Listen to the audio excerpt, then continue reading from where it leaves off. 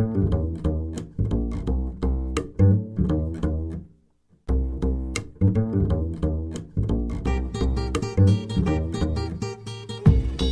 אהלן לכולם וברוכים הבאים שוב לפוסט-איט, פודקאסט בעברית על עיצוב, חדשנות ומה שביניהם מטעם בצלאל. ממשיכים בחלק ב' של הפרק הראשון, בראיון עם אלישע טל, על חשיבה עיצובית ומה זה אומר בפועל. אם לא האזנתם לפרק הראשון, ממליצים לכם בחום לחזור לאחור. בחלק הזה אלישע ממשיך להסביר לנו מה זה חשיבה עיצובית, דרך מוצר שהוא היה שותף ביצירתו, הפלם 5, אחד המוצרים המוצלחים ביותר של אידיו אי פעם. אז דיברנו איתו גם באופן כללי על העבודה שלו ב-IDEO וגם על הסטודיו הנוכחי שלו, I2D, על העיקרון הקדוש של להיכשל מהר, על התבדרות לכיוונים שונים של אנלוגיה והשראה, וגם על פרוטוטייפינג, שיכול להיות אפילו קו מסקינג טייפ על הקיר. כמובן שלא פספסנו הזדמנות לשאול אותו לאן התחום הזה הולך, ואיך זה הולך להיראות בעתיד. יאללה, פוסט-איט, פרק ראשון, חלק ב', מתחילים.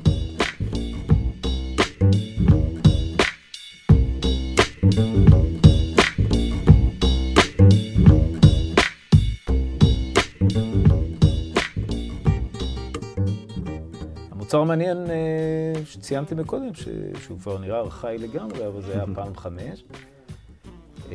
והוא היה מין מוצר כזה, למרות שהאידיו עשתה אלפי מוצרים, היו שניים שציינו את האידיו. העכבר הראשון שהם עשו לאפל והפעם 5. אז זה קצת עניין של מזל, ואני גם לא יודע אם זה מוצדק, אבל זה היה מוצר מעניין, וגם אני חושב שבקונטקסט העכשווי הוא מעניין, כי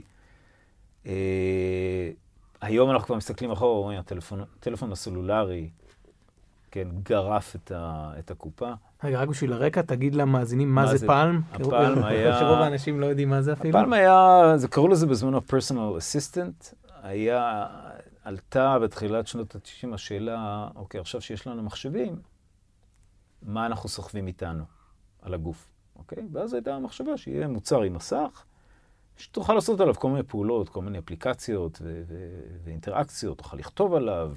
בזמנו התפיסה הייתה שאתה תכתוב עליו בעט, ואפל פיתחה מוצר מאוד מהפכני שקראו לו ניוטון, מוצר מאוד מתוחכם, והיה כישלון חרוץ. כלומר, אנחנו תמיד מסתכלים על ההצלחות של אפל, אבל זה היה כישלון חרוץ, וביחד איתם סוני ו-AT&T ו-IBM ו-HP, כולם פיתחו מוצרים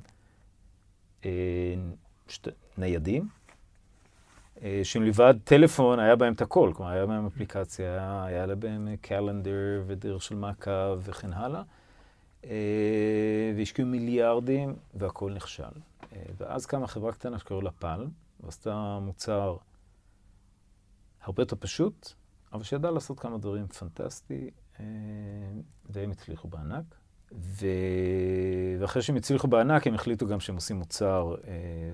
אגב, מה היה כאילו אותם דברים שגרמו לדבר הזה להצליח אוקיי. ג'ף הוקינס, שפיתח את הפלם, הגדיר כמה דברים בסיסיים שהדבר הזה צריך לקיים. אחד, גודל. הניוטון של אפל היה גדול, אוקיי? הוא לא יכול להכניס אותו לכיס. וג'ף הוקינס הסתובב עם חתיכות קוביות עץ במשך ימים, וכל הזמן כתב עליהם, והשתמש, עשה סימולציה של שימוש, שהוא קצת עניין של design thinking, אתה עושה פרוטוטייפ ובודק אותו, ובסוף הגיע למסקנה שזה צריך להיות כמו פנקס קטן.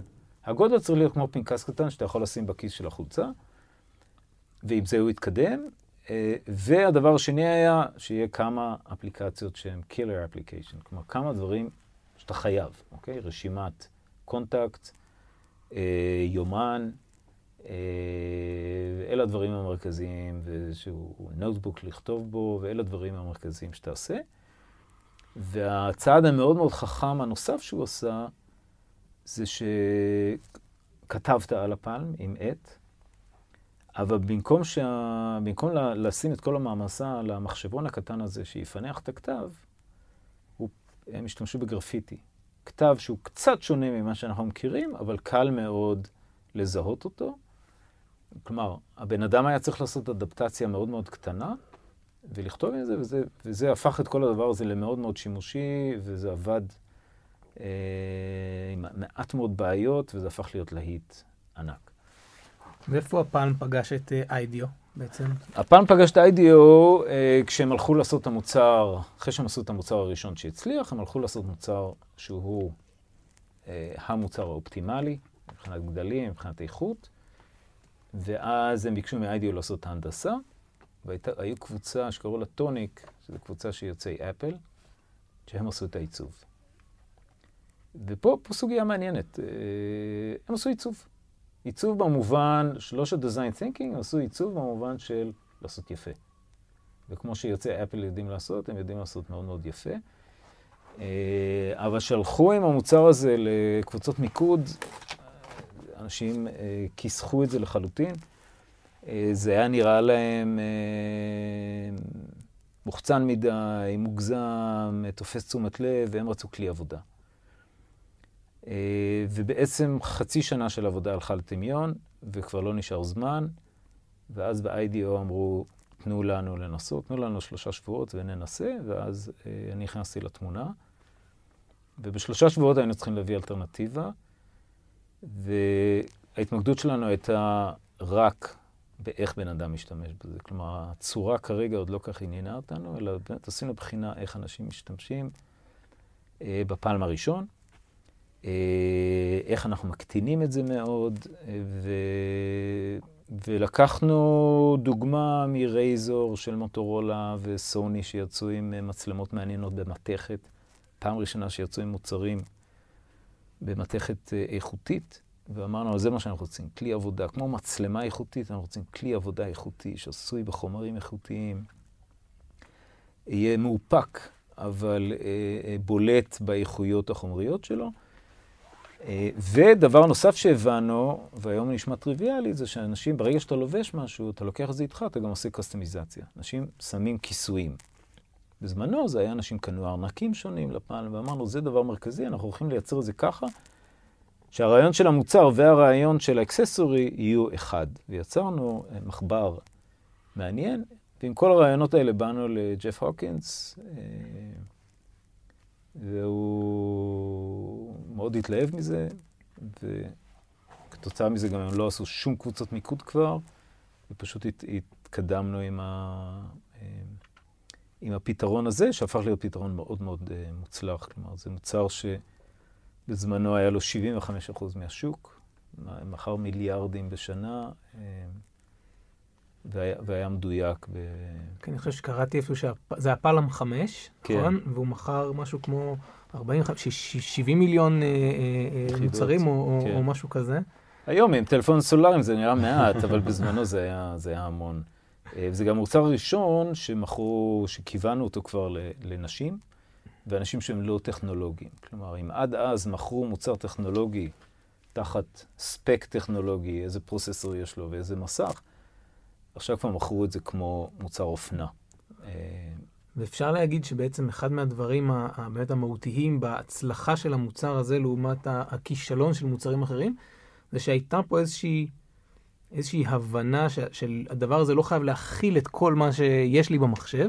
שלט אוניברסלי כזה. כן, אלא ההפך, מתוך ההתבוננות, מתוך האמפתיה הזאת לצורך העניין, לצרכן ששם את הפנקס בכיס, והוא צריך להיות מספיק דק ומספיק קל ולעשות דברים מאוד ספציפיים, הדבר הזה הפך בעצם להצלחה אדירה. כן, אני חושב שהוא דייק באמת מה שאנחנו רוצים. יותר מזה, לא רק הדברים הפונקציונליים שאיך אני שם את זה בכיס, איך אני רוצה להיראות. אוקיי? זה דבר נורא נורא חשוב. כלומר, אנחנו נכנסים פה לפן התרבותי. שוב, שהוא מאוד מרכזי ל-design thinking. כלומר, אנחנו מדברים על קונטקסט רחב, אז גם מה מקובל תרבותית, איך אני מוכן להיראות בציבור עם אובייקט. שזה אגב בדיוק איפה שאולי היה הכישלון של הגוגל גלאס. גוגל גלאס כישלון אדיר, אדיר, אדיר. וזה כישלון שהיה, אני חושב שכל מי שיסתכל, זה היה כישלון מובן וברור. אתה מסתכל על החתיכת זכוכית הזאת מול העין, ואתה אומר, נראה מוזר, כן? אני לא אסתובב ככה ברחוב. אגב, היה לכם מוצר בסטודיו של, ב-I2D את לומוס. לומוס. כן. שמה, איפה זה? לומוס זה גם, זה נקרא Head-Mounted Display. אז זה יותר מקצועי, כאילו, נכון? זה היה כאילו לקהל... לא, זו טכנולוגיה הרבה יותר טובה ממה שהיה לגוגל. זה ממש עדשות של משקפיים שמציגות לך מסך של, לא יודע מה, 60, 70, 80 אינץ' מול העיניים. אבל, אז אנחנו עושים את הפיתוח ללומוס, ושם דווקא באופן מעניין עשינו את המשקפיים הכי גנריות, הכי משעממות שיכול להיות, כי אמרנו, בן אדם שחובש דבר כזה לא רוצה לראות יוצא דופן עם משקפיים יותר מדי משוגעות, יותר מדי עתידניות, הוא רוצה לראות רגיל. עכשיו, זה משקפיים צריכות להתאים לנשים, לגברים, לאנשים סביב הגלובוס, כלומר גם אסיאטים ואפרו-אמריקאים ולבנים, ולכן זה צריך להתאים להמון סוגי פנים, ולכן דווקא פה הלכנו למסגרת שהיא לכאורה אין בה שום ייחוד. אוקיי, ואם כבר נכנסנו באמת ל-I2D, אז תספר לנו קצת על הסטודיו הזה, על מה מייחד אותו, ולמה בעצם פתחתם אותו? עצרנו בעצם ב-2001 ב-IDEO. נכון. אנחנו צריכים להמשיך משם. נכון. אז תאריך מעניין, 11 בספטמבר 2001, אוקיי? מטוסים נכנסים לתוך ה-Twin Towers, ואנחנו יושבים מול הטלוויזיות, וזה היום שפתחנו את I2D. אז זה כבר הרבה זמן. אז I2D, כמו שאמרתי, היה תולדה של IDEO ישראל. המשכנו בעצם את אותו מתודולוגיה ואת אותו תהליך, אבל כחברה ישראלית. וזה מה שאנחנו עושים מאז. בגלל אנחנו מין משרד עיצוב, לא יודע אם בוטיקי זה המילה, אבל אנחנו משרד עיצוב עם שירות מסוים. אנחנו עושים בעיקר עיצוב, אנחנו עושים מוצרים שהם עתירי פיתוח, שהם יותר upstream, במובן שהם יותר בשלב הרעיוני והאפיוני של המוצר, ופחות downstream, אנחנו פחות עושים הנדסה וייצור. ודווקא אני חייב לומר, אתה יודע, זה כבר לא כזה סוד, אבל פרויקטים בארץ לא פחות מעניינים מאשר פרויקטים בסיליקון ואלי, לא פחות מגוונים, אולי לפעמים יותר מגוונים. ובמובן הזה מזל לעבוד בארץ, כי יש המון יזמויות והמון חברות הזנק וחברות ותיקות, והמגוון שאנחנו נתקלים בו הוא עצום.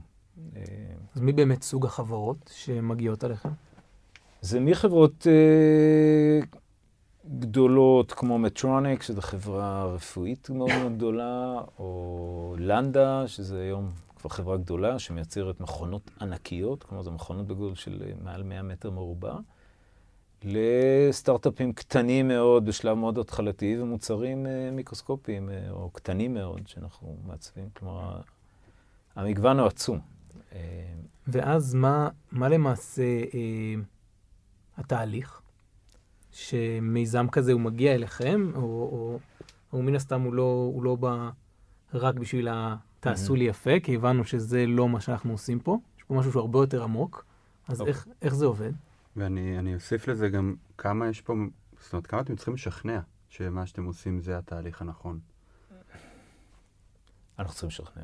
כן. אנחנו צריכים לשכנע, כי אני חושב אנחנו מנסים להציע תהליך שהוא design thinking, ואנשים שבאים אלינו הם אנשים שהם מאוד מכוונים תהליך אנליטי, ומה שמעניין אותם זה האם זה יהיה תהליך יעיל, והאם נוכל להעביר את זה להנדסה בצורה יעילה, והאם זה ילך לייצור זה יהיה יעיל, ומה יהיה העלויות, ואנחנו רואים להם, שנייה, רגע, אתם עוד בשלב שלא אנחנו יודעים מה המוצר שלכם יהיה, ולא אתם יודעים מה המוצר שלכם יהיה. פה אנחנו יכולים לעזור לכם מאוד, להגיע לפתרון שהוא נכון, ואז זה גם יהיה פתרון הרבה יותר זול. כי לפתח מוצר, ואז להבין שטעית, זה תהליך שהיוקר שלו הוא אקספוננציאלי. כלומר, כל שלב שאתה צריך לחזור אחורה, כן, ככל שאתה מאחר, העלות עולה בצורה אקספוננציאלית, אוקיי? ולכן, המוטו שלנו זה בואו ניכשל כמה שיותר מהר. כלומר, אם אנחנו עושים משהו ואנחנו רואים שהוא לא נכון, אנחנו רוצים לדעת את זה כמה שיותר מוקדם. אבל התהליך מתחיל בצורה מאוד מאוד פשוטה. כמו שאמרנו מקודם, אנחנו הולכים לשוטט, אנחנו הולכים ללמוד, אנחנו הולכים להסתכל, וזה תהליך שהוא מתבדר, אוקיי? לרוב, כשאתה נכנס לתהליך, אתה רוצה להתכנס. אתה רוצה להגיד, אוקיי, עכשיו הבעיה שלי היא כזאת, ואני רוצה כמה שיותר מהר לקבל החלטות כדי להתכנס לפתרון אחד. וגם פה צריך לשכנע ולהגיד, לא, תשמעו, התהליך הכי יעיל כרגע זה להתבדר. כי ככל שתתכנס מוקדם מדי, כמו שאמרנו, זה עלול להיות טעות. ותגלה את זה רק בשלב מאוחר. אז אנחנו מנסים בהתחלה לפתוח. גם לפעמים, אם זה כמעט אבסורדי, אוקיי? למשל, שבאנו לבני לנדה, והסתכלנו על מכונות דפוס, ואמרנו, מכונות דפוס זה מכונות ממתכת, ענקיות, מאוד מאוד משוכללות, אבל בסוף יש איזה מחשבון קטן, ששולט בכל הדבר הזה. מאז גוטנברג זה מין אלמנטים אנכיים כאלה של דפוס, ואז אנחנו באים אפילו עם ההצהרה ילדותית. אוקיי, אם כולם עושים אנכי, אז אנחנו עושים אופקי. כי אנחנו רוצים לייצר דימוי חדש. אז הבאנו דימוי שנושאת מטוסים, אוקיי? אמרנו, במקום המראה האנכי הזה, אנחנו נעשה אלמנט אופקי לגמרי. במקום מתכת נעשה זכוכית, אוקיי? שזכוכית זה לא נורא מופרך, כי כל בניין היום עשוי מזכוכית. אז למה המכונה לא יכולה להיות מזכוכית? אבל בקטגוריה הזאת זה נשמע מופרך. ואם אנחנו עושים זכוכית, אז אולי נשלב את כל הממשק בתוך הזכוכית, אוקיי? ופה אתה צריך פרטנר כמו בני לנדה, שלוקח את זה ועוד מעצים את זה פי 10, ואומר, אוקיי, אם זכוכית, אז אני רוצה שכל הזכוכית תהיה מסך. אז בעצם באתם לאיזשהו פרויקט למוצר מסוים, ואתם החלטתם, אנחנו בעצם לא עכשיו מתכנסים לראות איך אנחנו עושים את מה שאמרת בצורה הכי נכונה או whatever, אלא אנחנו דווקא נפתחים. אנחנו רוצים לקבל השראה מדברים שונים, אנחנו רוצים לפגוש אנשים שונים ולהיחשף, ואז מתוך זה להגיע לדבר הנכון. אנחנו נבדוק אפילו, בוא נעשה מעטפות למכונה מקנבס, אוקיי? מפרזנטים. עכשיו זה נשמע מופרך, אבל BMW עשו מכונית כזאת. כל מסעית מצופה ברזנטים, אוקיי? יש לזה המון יתרון, הפחים האלה עולים המון כסף. כמובן זה בסוף לא... זה רעיון אולי מופרע שנפל, אוקיי? אבל זה בסדר, מדי פעם צריך רעיונות מופרעים. אבל זה סוג הפתיחה שאנחנו נעשה, אבל היא מאוד מהירה. היא מאוד... אנחנו בודקים את הקצוות ומתכנסים ורואים מה סביר או מה לא סביר. אז זה השלב הראשון. קודם כל ללמוד. במקרה הזה לא עשינו את זה, ובדיעבד זה אולי היה טעות, אבל גם ללכת לבתי דפוס ולראות איך דפסים עובדים, ולדבר עם הבן אדם בקצה הקו הייצור, ולראות מה הוא צריך, ואיפה נוח לו שהדברים יהיו, ואיזה מין סביבה הוא רוצה, וכן הלאה, אוקיי? כלומר, זה עבודת השטח הבסיסית שאתה עושה. לפעמים חברות באות אליך עם רעיון מגובש, ואז אתה עושה את עבודת שטח, ואז אתה הרבה פעמים מגלה שהם, אתה יודע, שיש פה טעות. איך הן מקבלות את זה? אני חושב שהם לרוב בסדר, כלומר, אנחנו מציגים את הטיעונים בצורה סדורה, ואני חושב שבאיזשהו אופן הם לא חייבות לקבל את זה, הם יכולות להמשיך, אבל אם הן מקבלות את זה, אני חושב שבאיזשהו מקום הן שמחות, כלומר, אתה עולה על טעות. הדוגמה אולי הכי מאלפת שהייתה לנו, זה שבאנו לחברה שעשה MRI לניתוחי מוח, והמוצר היה גמור. כלומר, גמרו כבר שנים של פיתוח והנדסה, המוצר היה גמור, ואמרו לנו, כמו שאומרים להרבה משרדי ייצור, תבואו ותעשו יפה. אז באנו לעשות יפה. ואני זוכר שאני וספי הגענו לפגישה, וראינו מודל קלקר באחד לאחד, ואמרנו, חבר'ה, אנחנו רוצים לראות את זה בחדר ניתוח, איפה שזה חי. אנחנו רוצים לראות מנתח עומד ליד זה. ועשינו את זה, כלומר כולם שלחו את המודל, הביאו את זה לתל השומר, שמו את זה בחדר ניתוח, כולם התכנסו.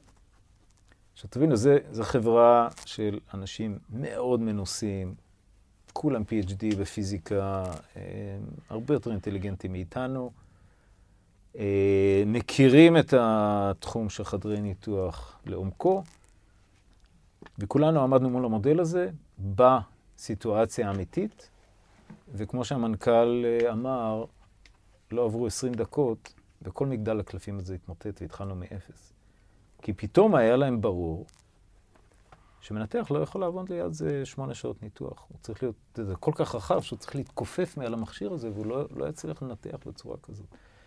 אז זו דוגמה לראייה ההוליסטית, אוקיי? שהם פספסו להמחיש את המוצר בסביבה האמיתית שלו ולבדוק אותו שם מול משתמשים אמיתיים. כלומר, זה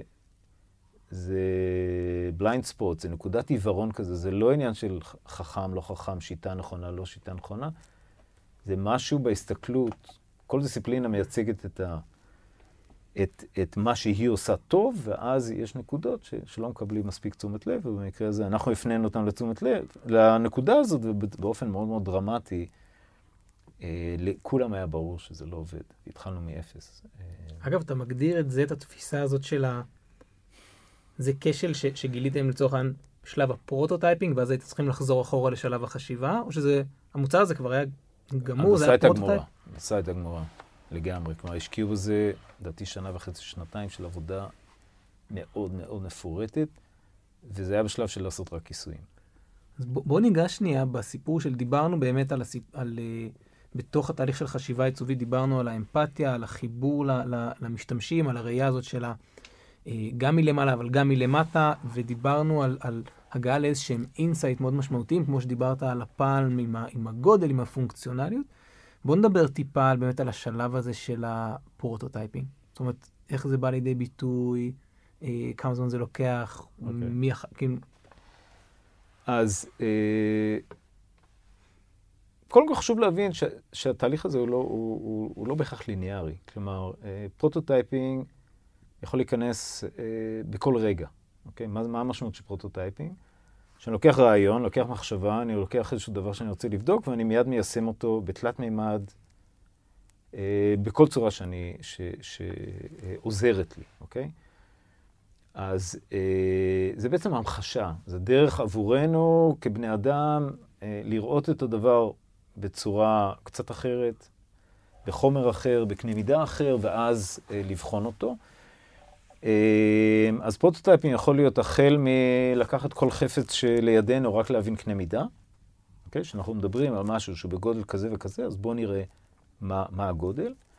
זה יכול להיות לבדוק איזשהו מנגנון, זה יכול להיות לחתוך כמה חתיכות קרטון, וזה יכול להיות היום, כמובן, עם מכונות הדפוס התלת-ממדיות, זה שאנחנו מדפיסים את התוצרים שלנו כל הזמן. כלומר, זה היום באמת יכולת פנטסטית לעצב משהו על המחשב, להדפיס אותו, ותוך יום-יומיים הוא אצלך במשרד, ואתה רואה אובייקט מדויק לכל דבר ועניין. אבל קצת בכל זאת להמחיש לכם את המשמעות של המידול, ובעצם הבדיקה אל מול המציאות, שעבדנו עם לנדה, מכונות גדולות, מורכבות, תוכנות קד כבדות מאוד, אוקיי? מהנדסים שעובדים מול המחשות מוחלטות, אתה רואה כל בורג, אתה רואה כל כבל, אתה רואה כל פרט. ואני זוכר שאני ואיתן, שהוא שותף שלישי במשרד, רצינו לקבל תחושה של גובה המוצר. מה זה 230, 2 מטר 30? ולקחנו טייפ שחור ולקחנו קיר ענק. עם הטייפ השחור ציירנו את כל המכונה על הקיר בקו. לקח לנו רבע שעה. ואנחנו עומדים מול המכונה ואנחנו מסתכלים עליה, ופתאום מגיעים כל המהנדסים עם גיליונות של סרטוטים, ומתחילים להניח את זה על המכונה. כלומר, הם עובדים כבר חודשים ושנים על המכונה, אבל אף פעם לא ראו אותה באחד לאחד. והקו הזה שהיה מסורטט על הקיר, פעם ראשונה אפשר להם לעשות את זה. כלומר, לפעמים זה כלים נורא פשוטים, פרימיטיביים כמעט, אבל מאוד הכרחיים. אני רוצה להגיד איזה משהו מחוויה אישית שיש לי איתך. אני פעם ראיתי אותך מציג מוצר שאי אפשר לדבר עליו פה, ובפרוטוטייפ, למוצר הזה היה איזושהי פונקציה של תזוזה, ואתה נכנסת עם 2 חתיכות של כנראה קרטון, ובתזוזה שאתה פשוט הזזת אותו, פתאום אני קיבלתי את התחושה של איך הדבר הזה ייראה, כן. וזה מחבר אותך בצורה מיידית לדבר הזה, בצורה כל כך פשוטה. נכון. אז כן. שזה השפעה אדירה. לא, אני אומר, אז הפרוטוטייפינג הוא כלי אסטרטגי למעצבים, אוקיי? אני קורא לזה, יש כמה סודות כמוסים, אוקיי? גם תצפיות, זה כבר דבר נורא פשוט, כל אחד יכול לעשות את זה, לא עושים את זה, עושים את זה מעט. פרוטוטייפינג עושים יותר ויותר, אבל זה כלים שיש בהם כל כך הרבה פוטנציאל, והם ולא משתמשים בהם מספיק, שאם אנחנו מדברים על design thinking, זה מרכיב מאוד מאוד מרכזי בפיתוח. אני רוצה לשאול אותך שאלה לפני שאולי נעבור למשהו שהוא יותר במקרו. דיברנו עכשיו על הרבה דברים שקשורים באמת לחשיבה עיצובית, וגם תהליכים, זאת אומרת, זה מאוד כזה מרגיש של מעצבים. כן. איפה נכנסים הלא מעצבים פה? בדיוק. אז דיברנו על אסתר דופלו, שהיא לא מעצבת. או איך אני כבן אדם שהוא לא מעצב, יכול לאמץ את הדבר הזה? קודם כל, שאלה טובה. אני לא חושב שזה משהו אינרנטי למעצבים. אני חושב שמעצבים, אולי יש להם יכולת ויזואלית גבוהה, אולי יש להם יכולת, לעשות מניפולציות לצורות בראש, אבל הכלים עצמם נראים לי נכונים לכולם. אני לא חושב שכלים אנליטיים הם יותר נכונים לאנשים, אולי פחות. אני חושב שזה עניין של תרגול. האם זה חלק מתוכנית הלימוד? כלומר, בעיניי זה מפתיע למשל,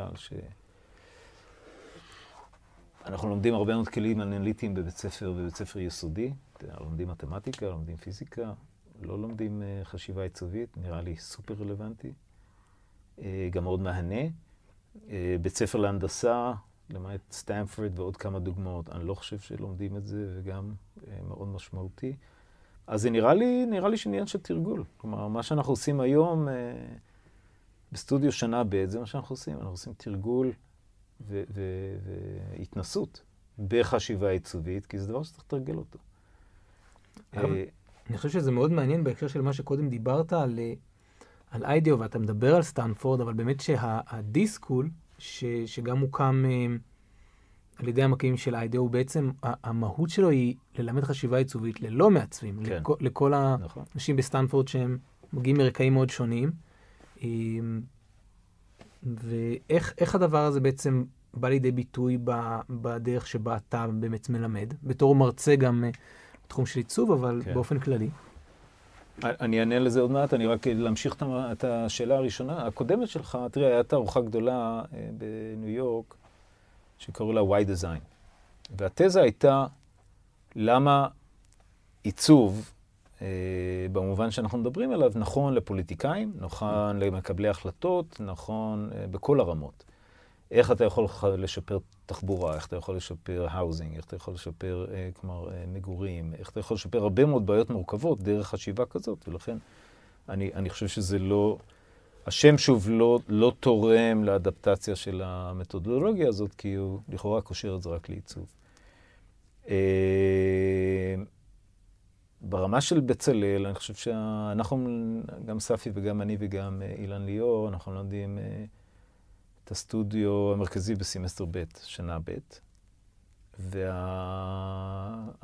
וזאת המהות של הסטודיו, כלומר, חשיבה רעיונית, איך לומדים לפתח הרבה מאוד רעיונות, איך יודעים לתקוף רעיון מהמון כיוונים שונים, איך יודעים להמחיש את זה, איך יודעים לבדוק את זה, איך יודעים לדלג בין המתודות השונות, הפרוטוטייפינג, הסקיצות, הסימולציה, כל הדברים האלה, זה דברים שאנחנו שמים עליהם דגש, ומנסים להעביר את הסטודנטים, תהליך שלם.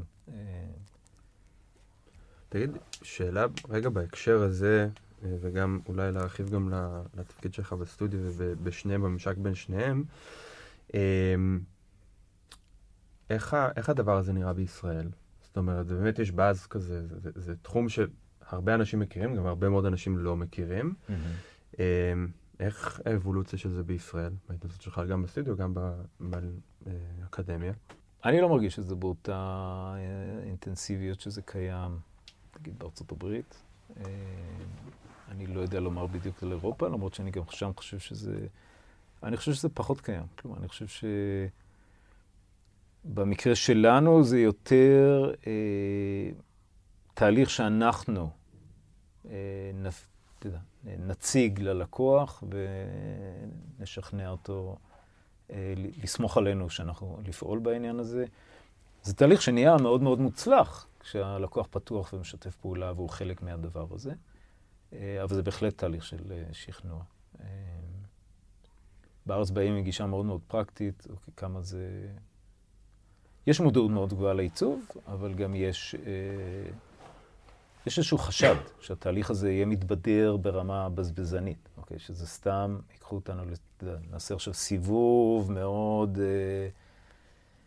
ארוך ונבדוק כל מיני דברים, ובסוף נתכנס לאיזה פתרון שהם כבר יודעים אותו מראש. אז אני מבין את החשש הזה, ולפעמים זה ככה. כלומר, היו לא מעט תהליכים שהייתי ב-IDO ואמרתי, זה קרקס, עם תפאורה עצומה, אבל מה בסוף קורה עם זה?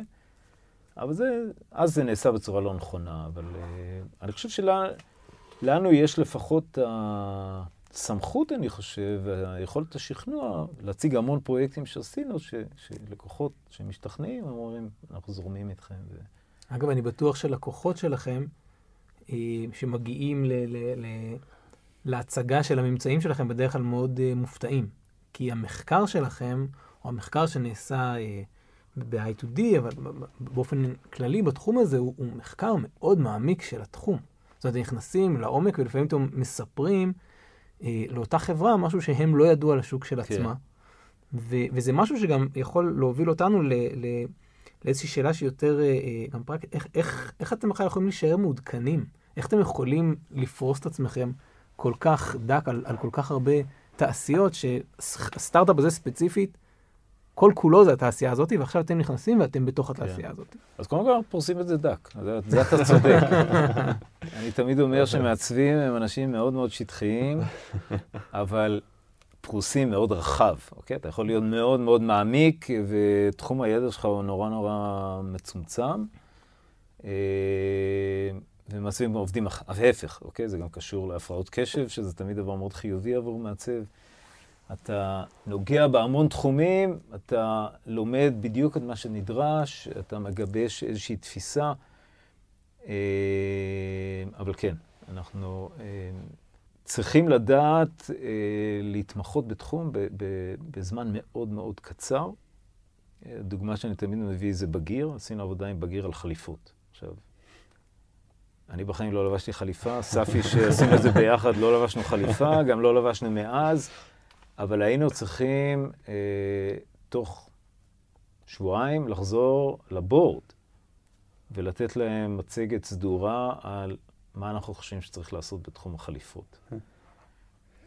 אז כן, לפעמים זה קצת נועז וקצת חוצפני, אבל כן, נסענו ללונדון, הסתובבנו, ראינו ניקוי יבש ומוכרים במייסיס ו-investment bankers במשרדים שלהם, וראיינו וחזרנו עם תובנות.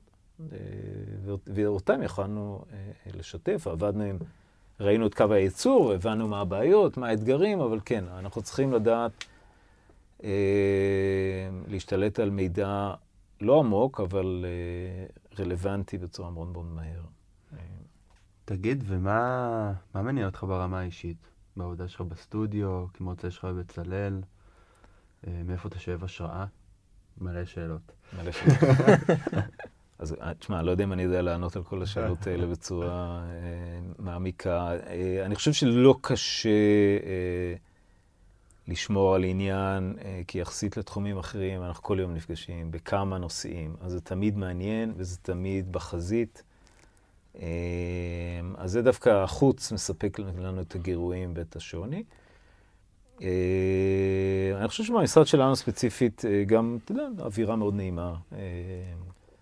אנשים שנמצאים שם הרבה שנים, עבודה משותפת טובה, כלומר, דברים שאתה יודע, הופכים פשוט את הזמן שאתה עובד למאוד מעניין. אותי יותר ויותר מעניין, אתה יודע, תחומים שיש להם השפעה אמיתית. כלומר, אנחנו בהחלט נעשה, וזה תמיד מאתגר, וזה גם תמיד מעניין, אבל עוד מוצר, אתה יודע, כמוצר צריכה נוסף, כמובן פחות מעניין אותי.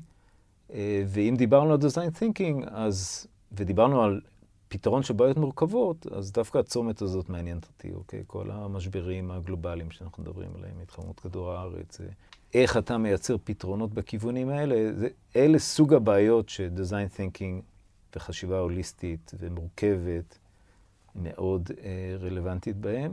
והמעורבות של עיצוב בתחומים כאלה, אני חושב שהיא נורא נורא משמעותית. כלומר, עיצוב, בהרבה מקרים, ובעיקר עיצוב אקדמי, קצת גלש לכיוון של האומנות והביטוי האישי, שהם ביטויים מעניינים, מרתקים וחשובים. אבל היו שנים שכל העיצוב כתחום שנותן גם, יש לו גם איזו אמירה ערכית, היה פחות נוכח בעיניי, ואז פתחו בצלאל קורס שקוראים לו שינוי מקיים, שמתעסק בקיימות, שמתעסק בשינוי התנהגות, ומתעסק באיך עיצוב יכול להיכנס לכל אחד מהתחומים האלה ולנסות לייצר מודלים. אז זה הקורס השני שאני מלמד, והוא מאוד מעניין בהקשר הזה. לאן כל זה הולך? כל העניין הזה של המקום של עיצוב בעולם עוד 15 שנים. זו שאלה מוזרה. אתה יודע איך כתבנו את זה. אני חושב שמה שמעניין זה באמת עד כמה אתה רואה את הדבר הזה מתפתח לתוך התעשייה. זאת אומרת, עד כמה אנשים עדיין הולכים לזה כאוטסורס, והתחום הזה עוד לא חדור בהם. אני יכול להגיד באמת, ממש בקטנה מהניסיון של עודד ושלי, בתור מי שקצת קראו את זה, ואז גם למדנו את זה, התחום הזה בצלאל, שהדבר הזה הוא בא לידי ביטוי בעשייה שלנו, במחשבה. כמה אתה רואה שהדבר הזה הוא נפוץ, או כמה אתה חושב שהוא יתפתח? תשמע, אם קצת מסתכלים על ההיסטוריה של העיצוב, ועיצוב זה מקצוע חדש, של 100 וקצת שנים. הוא התחיל כמקצוע שמתעסק במתן צורה לאובייקט תעשייתי. הוא המשיך כמקצוע שבגלל שהוא מתעסק ביוזר, אז הוא גם צריך להבין ארגונומיה, והוא צריך להבין איך משתמשים. הוא המשיך, הוא המשיך בכיוונים של ניהול תהליכים, הוא המשיך בכיוונים של ברנדינג ומותגים, כשהשוק נהיה גדול ותחרותי מאוד.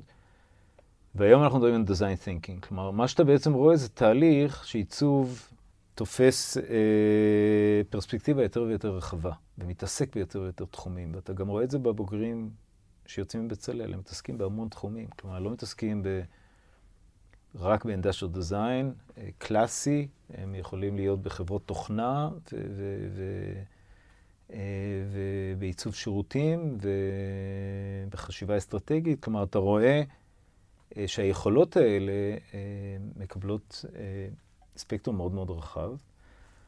אז ההנחה שלי שזה רק יעמיק. כלומר, שהתפיסה הזאת והתפיסה שזה מעבר לסקיל מאוד מסוים, לעצב אובייקט, למשהו בחשיבה הזאת יקבל יותר ויותר לגיטימציה. ואנחנו כבר רואים את זה. אז זה אני מעריך שזה רק יעמיק. ומעל לזה, אז שוב, אני חושב שקשה לתת תשובה לאן עיצוב ילך, כי הוא ילך להרבה מאוד כיוונים. כמו שאמרתי, אני מקווה שהוא לא רק יהיה כלי שירות בידי כוחות כלכליים, אלא גם יהיה כלי שירות בידי כוחות שמנסים לפתור בעיות גדולות, ושעיצוב ימצא תפקיד יותר ויותר משמעותי שם. אני חושב שגם בטח עם כל ההתקדמות של טכנולוגיה, שאולי כן משתלטת יותר על הכיוונים האנליטיים, כן. אז באמת העיצוב הוא החשיבה הזאת, היותר הוליסטית, היא משהו ואיפה המשתמש נמצא בכל התהליכים האלה. בעקבות עכשיו פתאום עוד טכנולוגיות שנכנסות, ובינה מלאכותית, וכל מיני, איפה המשתמש, אז מעצבים יש מקום מאוד מאוד משמעותי פה. וגם בפן של סתגלנות. זאת אומרת, בסופו של דבר, היכולת שלנו להסתגל לשינויים, היא הרבה תגיע מתוך איזושהי דרך כזאת של חשיבה שהיא לא החשיבה הסדורה, הפונקציונלית הרגילה, אלא מתוך המקומות האלה שלי שגם דיבר להם, של החקר הרבה יותר רחב, של ההתכנסות, של ההתרחבות. יש, לא יודע אם יש לנו עוד זמן, אבל יש כותב מעניין, דניאל פינק קוראים לו, והוא אומר, אתה יודע, אם עברנו מדור החקלאים, לדור הפועלים, לדור, או לארה של information age וכן הלאה, הוא אומר, הדור הבא של אנשים, זה אנשים שצריכים לדעת לספר סיפור. אנשים שהם יודעים לתת נרטיב. אני לא חושב שאף אחד מעניין אותו מה הטכנולוגיה בתוך אייפון, או בתוך מחשב, או בתוך רובוט חדש, או בתוך משהו אחר. בסוף, זה איזה סיפור אנחנו מספרים לעצמנו דרך האובייקט הזה, ואיזה סיפור אנחנו יודעים לספר דרך האובייקט הזה. ולכן הוא חושב שהסוג היכולות שצריך היום, זה יכולות באמת של להעביר מסר, להעביר סיפור. ואני חושב שזה עוד פן שמעצבים יצטרכו להיות מעורבים בהם, בו, של לדעת לספר את הנרטיב של הטכנולוגיה החדשה הזאת. כלומר, איך היא תתקבל. אוקיי. היום אנחנו מסתכלים על מכוניות אוטונומיות, מה זה אומר לגבי המכונית, איך היא תיראה, איך יראו הכבישים, איך יראו חניות, כן? לא יהיו חניות, כי מכוניות ייענו כל הזמן. רובוטים החליפו אנשים, זה היום מעורר פחדים. איזה סיפור צריך לספר? צריך לספר סיפור שרק יוריד מאיתנו מטלות, או סיפור שיהפוך אותנו למובטלים? כלומר, בינה מלאכותית, דבר שמפחיד, כי כולנו יודעים שזה יעפיל עלינו די מהר. מה נהפוך להיות? מי יצטרך אותנו? כלומר, אלה מקומות שאנחנו כאנושות צריכים לגבש איזשהו סיפור, וזה הסיפור, זה קשור לטכנולוגיה ולאובייקטים. טוב, גלשנו רחוק. כן, לא, אני חושב שבנימה זו, אז המגוון הסיפורים והדעות והפרספקטיבות היה סופר מרתק. אלישע, המון תודה. תודה, היה כיף. נחמד, מעניין. היה מעולה, תודה שבאת. קצת תודות לפני סיום לכל מי שעוזר לנו לגרום לדבר הזה לקרות. אז תודה לרומי, ראש התואר השני לעיצוב תעשייתי בבצלאל, לרועי, ראש מסלול ניהול עיצוב, לטרן רכזת התוכנית, לנסטור העורך, וכמובן שוב תודה לאלישע. תודה לך עודד. תודה לך גיא. זהו, נתראה בפרק הבא.